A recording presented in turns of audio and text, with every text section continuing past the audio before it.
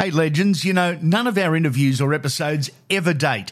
Ever. They are all timeless and ready for you for when you're ready to listen. Download the lot and rip in.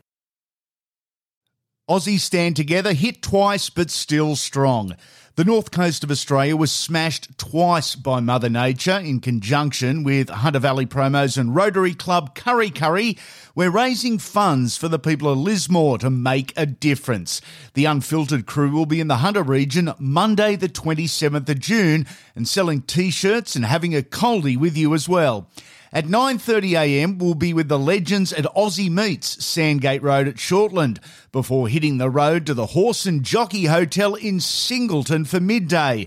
After drooling over Aussie Meats T-bones, might actually rip into one here for lunch for an hour. Reckon we'll be thirsty by about 3pm, good timing for our appearance at the Chelmsford Hotel in Curry Curry for a beer and a bet. Then it's off to the Blackbutt Hotel in New Lambton for another coldie with the legends there and some dinner. We're selling T-shirts to raise money for the Lismore flood victims. Come along, say g'day, and you could make a massive difference. Aussies stand together, hit twice, but still strong.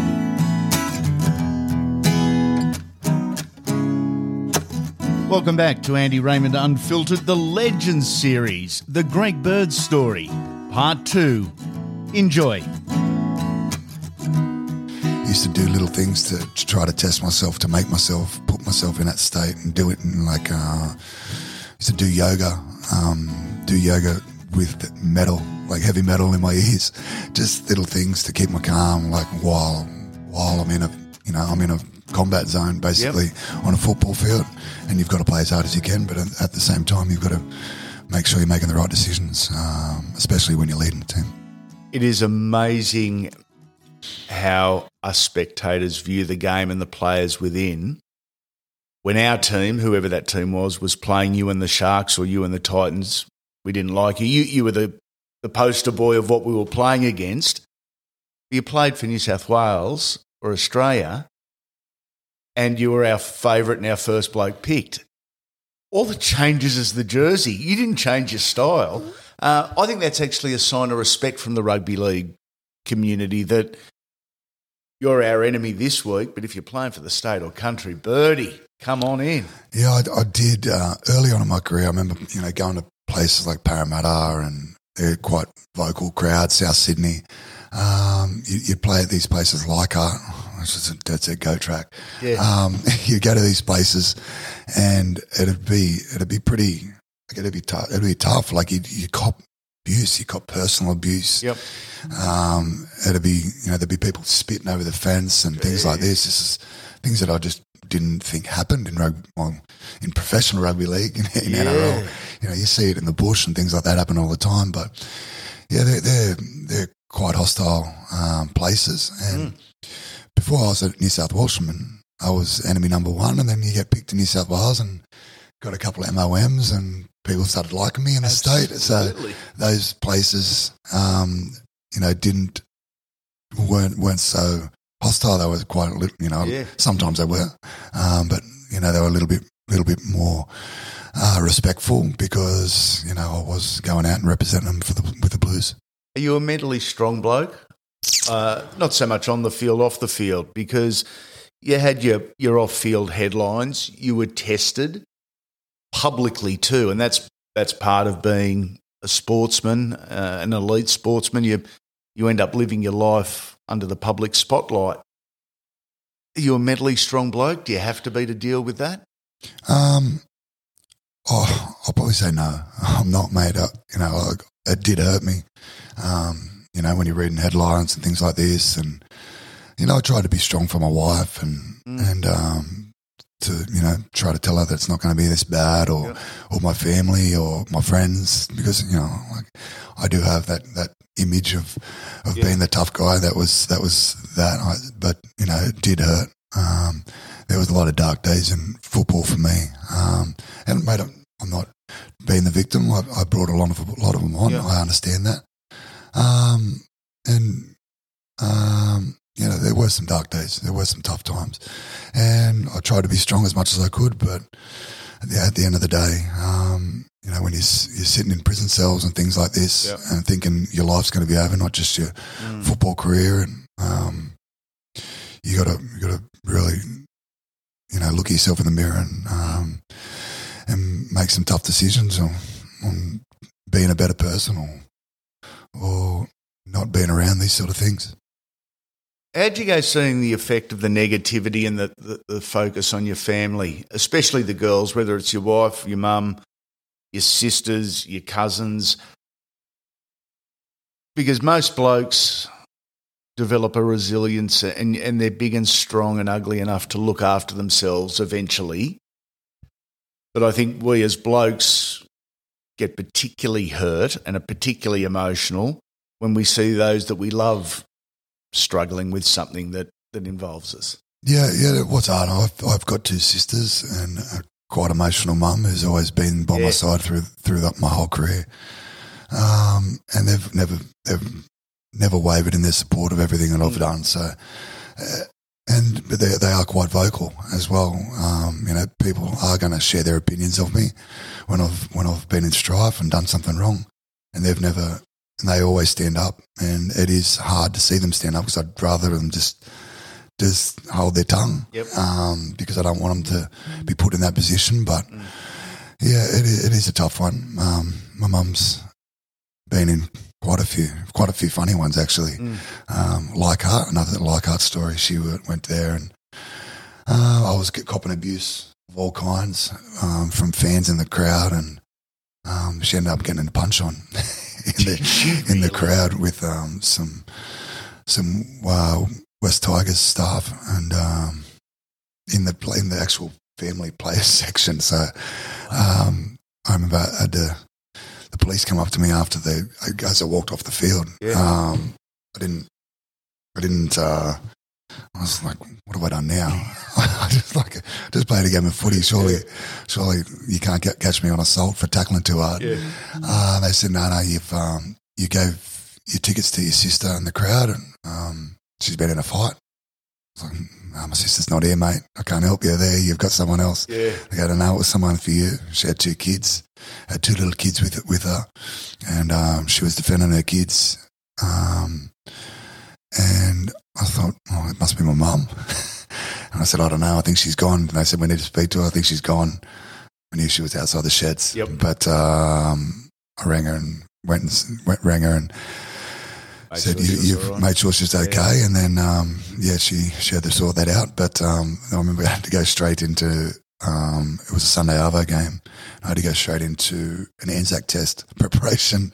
So I was shitting myself. It was going to be a little bit more media driven, but thank God I didn't have my name directly attached to it, so I snuck under the radar there. I always found you, and this is from day one until your last game, an absolute delight to deal with from a professional perspective. For interviews, you'd always shake my hand, give me a cuddle, a smile, a chat. Great relationship. But you had every right to hate the media in general. Yeah, they did. Tarnish me in a way that, when I was playing football, it was a great thing. I didn't mind being the bad boy, as I told you before. It was an image that I sort of revelled in. But off the field, I didn't see myself as a bad boy. I didn't see myself as a nasty person. I didn't see myself as a criminal. Agreed. But that was the way that I was perceived, and it was tough to deal with at times. It was tough to, put the footy hat on and the Greg Bird, just bloke. This was before a time when I was married, most of them. Later on I was married. I think, God, I haven't really had many dramas since I was a father, so I don't want to have to explain that. Yeah. But, a lot of these things, I didn't see myself as this person I was being portrayed, and but at the same time, I had to be professional. And when it's time to talk, it's time to talk. And I understand people are just doing their jobs most of the time. I say that most of the time. There are a lot of people out there that are, loving their shock journalism. and trying to get a headline and trying to get first and trying to get Absolutely. Trying to get clickbait and things like that. And getting worse, I reckon. And it is getting worse, but at the same time, you just got to realise it's water off a duck's back, and what gets written. Any publicity is good publicity. That is absolute bullshit. I know that. Early on, I was told that, but that is straight bullshit. You got to just learn to deal with it. Yeah. Try to see yourself the way you see yourself, and surround yourself with good people who see you the same way. Hey legends, I hope you're enjoying this edition of Andy Raymond Unfiltered. Would you like to be part of the team? Our sponsorship packages are ready to go, from scripted ads to website placement and social media promotions, personal appearances, voice recordings and more. The opportunities are limited only by your imagination. You set the terms. Unfiltered is reaching hundreds of thousands of potential clients every single week, and we can cater to businesses both big and small. We'll work with you to guarantee you get exactly what you want, how you want, and when you want. Packages start from as little as $150. If you're interested in joining our team, go to our website and hit the sponsorship tab at andyraymondunfiltered.com.au. Mate, you mentioned getting married, and I'm only going to bring up one story in this whole interview. But the day after the wedding, caught having a piss next to the cop car. That is all time. And it's, out of all the yarns, it's going to be one you look back on eventually and have a big giggle about. Mate, I know, I still have a laugh about it purely because it was ridiculous. Like, it was going on dusk. Like, there was just a little bit of light. I walked out of a pub to go home with my wife and bridal party back to the house we were staying at. It was like 6:30, 7 o'clock, and needed to go to the toilet because I'd been in the pub all afternoon with everyone that was at our wedding, sort of having a bit of a celebration, post-wedding celebration, and needed to go. Had to pee.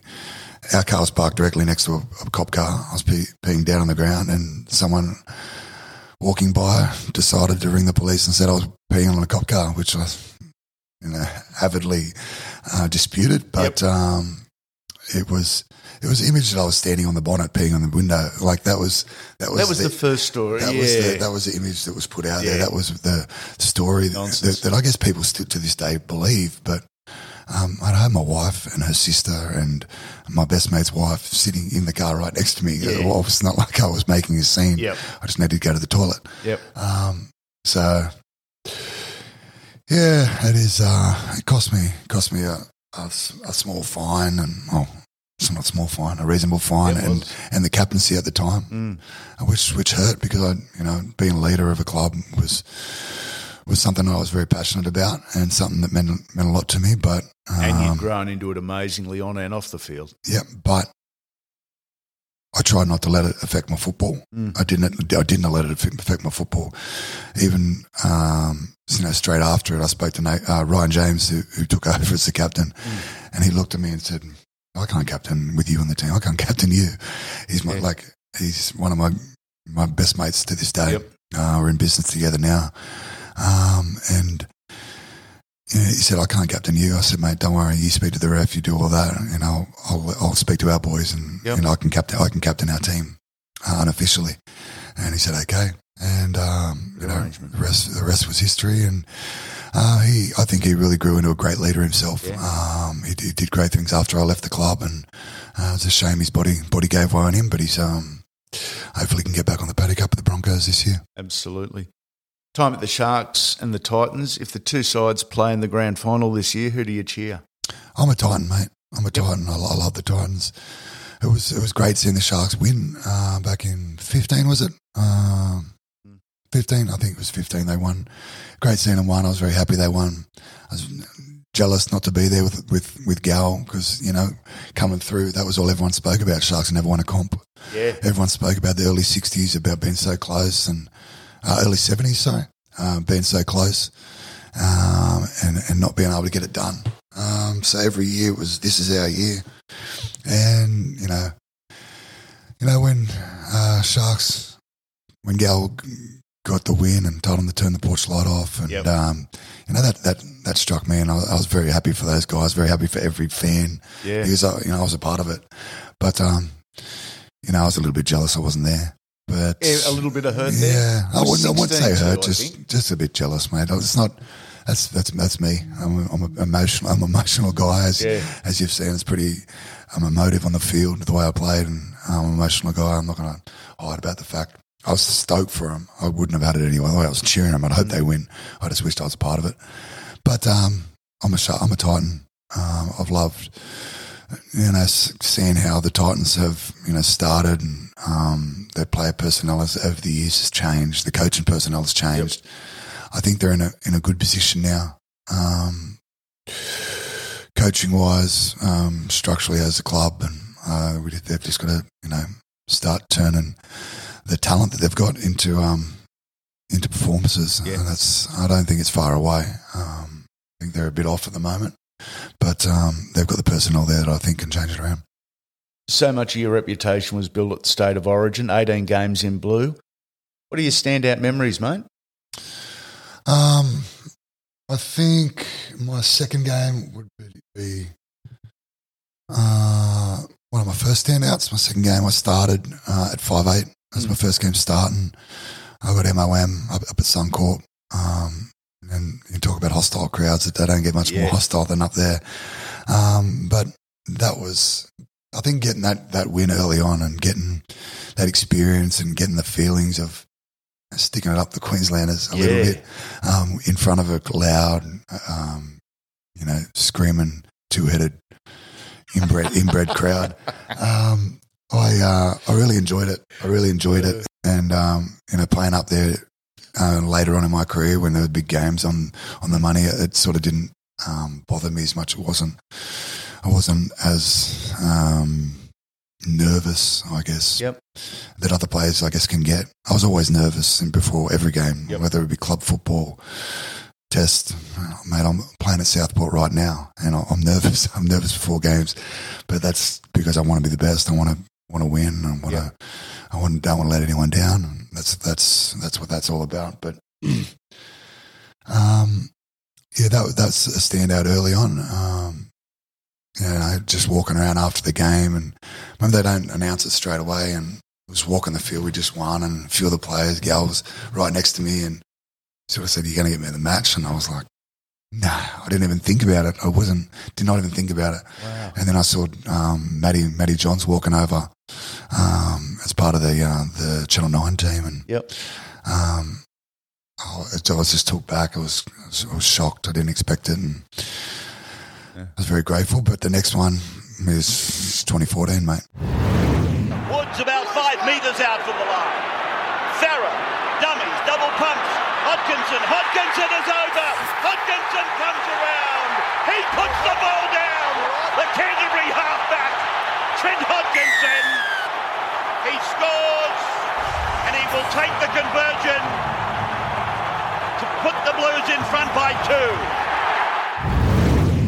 That's the best feeling I've had in rugby league.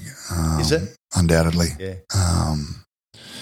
We won the World Cup in 2013 the year before. Yep. And that was pretty impressive, but just having something burning inside you for so long, something you're so passionate about, and never had the ability to get there.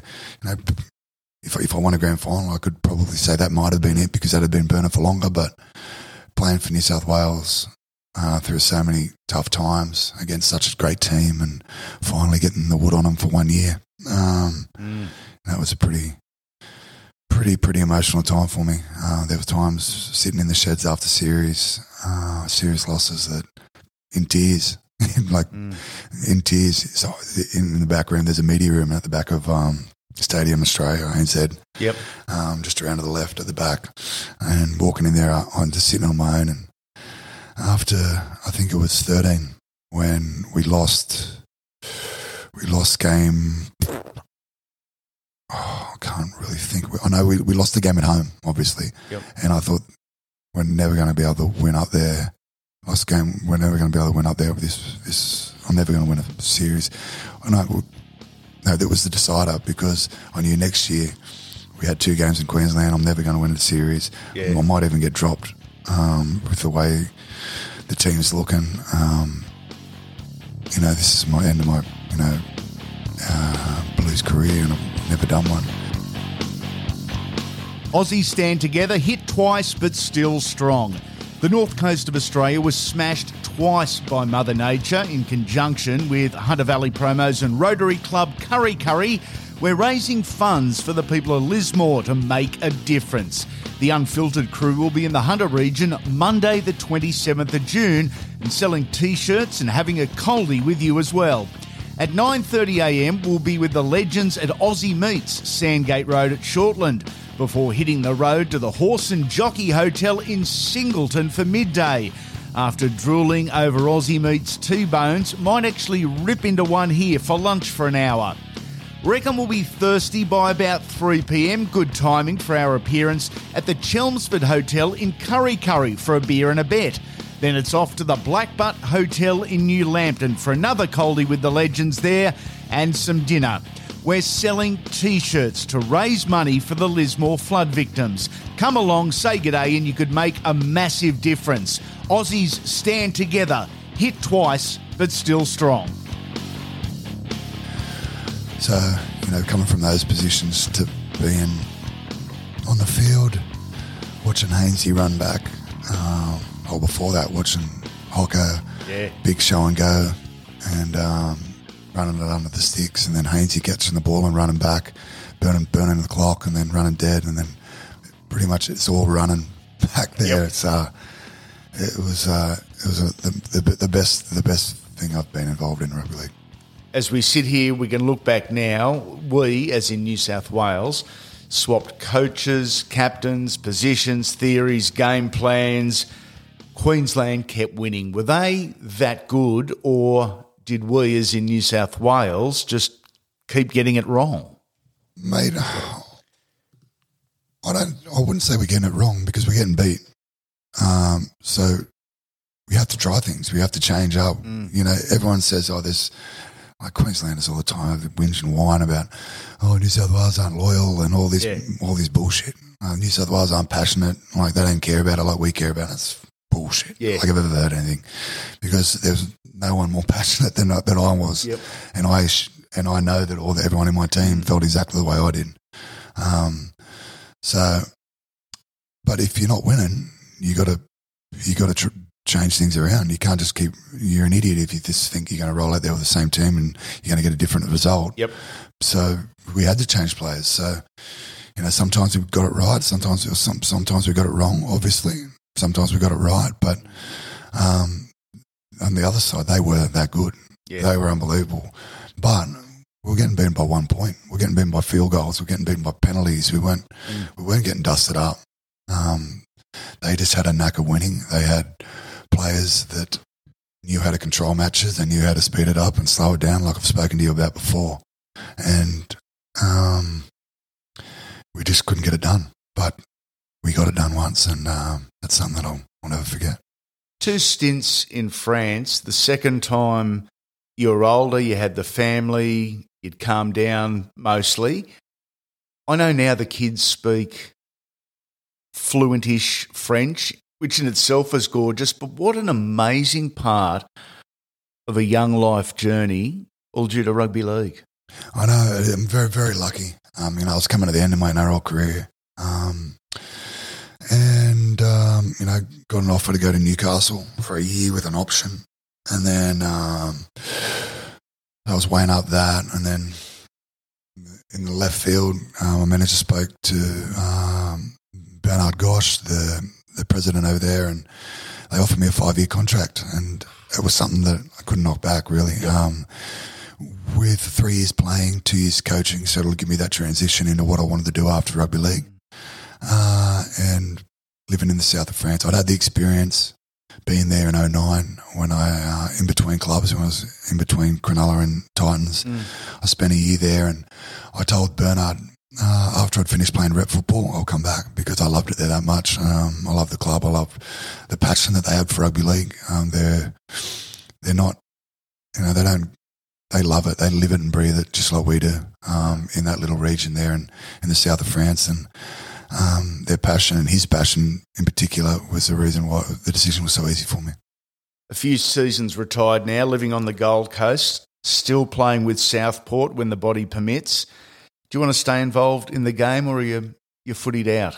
No, I want to stay involved. I had plans to come back and find a job, whether it be NRL, Q Cup, development. I mean, I'm really not phased. I'm not chasing a dollar to sort of survive, to get my coaching career started. I really just want an opportunity, and I thought I'd be able to get that in September when I planned to come back. But through COVID, all flights were getting cancelled, returning from Europe to Australia. So September passed and couldn't get home. October nearly passed and still couldn't get home. And by chance, we got on a repatriation flight the Australian government had organised through Qantas. They were flying out once a month from Europe. They were packing flights full and flying into Darwin direct from Europe. So we got on there. They said, you've got 3 days to get ready, to pack your house, pack your bags, and get to Germany, get to Frankfurt. And we got it done in quite a horrible rush. I'm sure I left a lot of things there, but got to Frankfurt and then spent 2 weeks in Darwin in the camps there that they'd set up, doing our isolation with the family. It was tough with the 2 girls running rampant, trying to tell them that they're not allowed to leave the balcony, that they've got to stay. And there was other kids outside, and they were like, no, I want to go play. It was just like, it didn't bother me. I wasn't breaking the rules. I told them what to do. Their kids will be kids. Yeah. So that was an experience in itself. But by the time I got out of that, every coaching job in Australia was filled. It was pre-season was underway, and it was something that I had to get my head around. It was going to be a year off and see what I can do and try to keep busy, which didn't bother me at the time because I'd never had any time off since I left high school. When I finished high school in November, started pre-season in November at the Sharks, and that's been my life all the way through till now, or till 6 months ago. So it has been refreshing in that sense, but I'm looking to get back into it. Hopefully find something at any level and try to share a bit of knowledge and give a little bit back. I'm playing at Southport at present, as you mentioned. I got a chance phone call from the coach and said, you would like to come up and play if you're not doing anything else. So I thought, why not? Israel Folau played there last year. There's a lot of good players in that team, which is good fun. It's not just me that knows, has been in a professional environment, so we can sort of bounce stuff off each other and help those young guys come through. And it's good fun. Are you a target? There's a few blokes that have come out and tried to get me, but it's a lot slower. Not in the sense that the game's slower. I just see it a lot easier than coming back down in levels, and it's good fun, mate. I won't say I've never had this much fun because I have in rugby league. I've loved playing at the NRL level, but it's just brought a lot of the enjoyment back to playing rugby league. Playing, training on a Tuesday night and having a beer and having a chat in the sheds and all that stuff that professionalism takes over and leaves out has come back at A grade level and I'm really enjoying it. 318 first-class games, all told, including every level of rep footy. A few games watching from the sidelines here and there because the judiciary picked on you. You gained a reputation as the guy others wanted by their side, and from your peers, there is no greater endorsement. Greg Bird, you, sir, are a legend. Thank you very much, mate. I wouldn't say that, but I appreciate it. We hope you're enjoying this edition of Andy Raymond Unfiltered. The Legends series drops at the start of your working week. It's in-depth, personal, and highlights some of the game's finest from yesteryear. The weekly Wodge drops in time for your weekend. It's full on and the hottest podcast on the market. Why listen to opinions when you can listen to interviews with the stars? And on every episode, you can hear up to a dozen different players and coaches, both past and present, giving their thoughts on the great game. It's fast-paced, full of footy and laughs. It's a must-listen. Make sure you subscribe to the podcast wherever you are listening. That way, you won't miss a thing. Every episode will drop immediately. Before you go, we'd love a 5-star rating and review. It's not for ego, it's for business, as we look to expand the Unfiltered brand and bring you more. Make sure you come back soon, legends.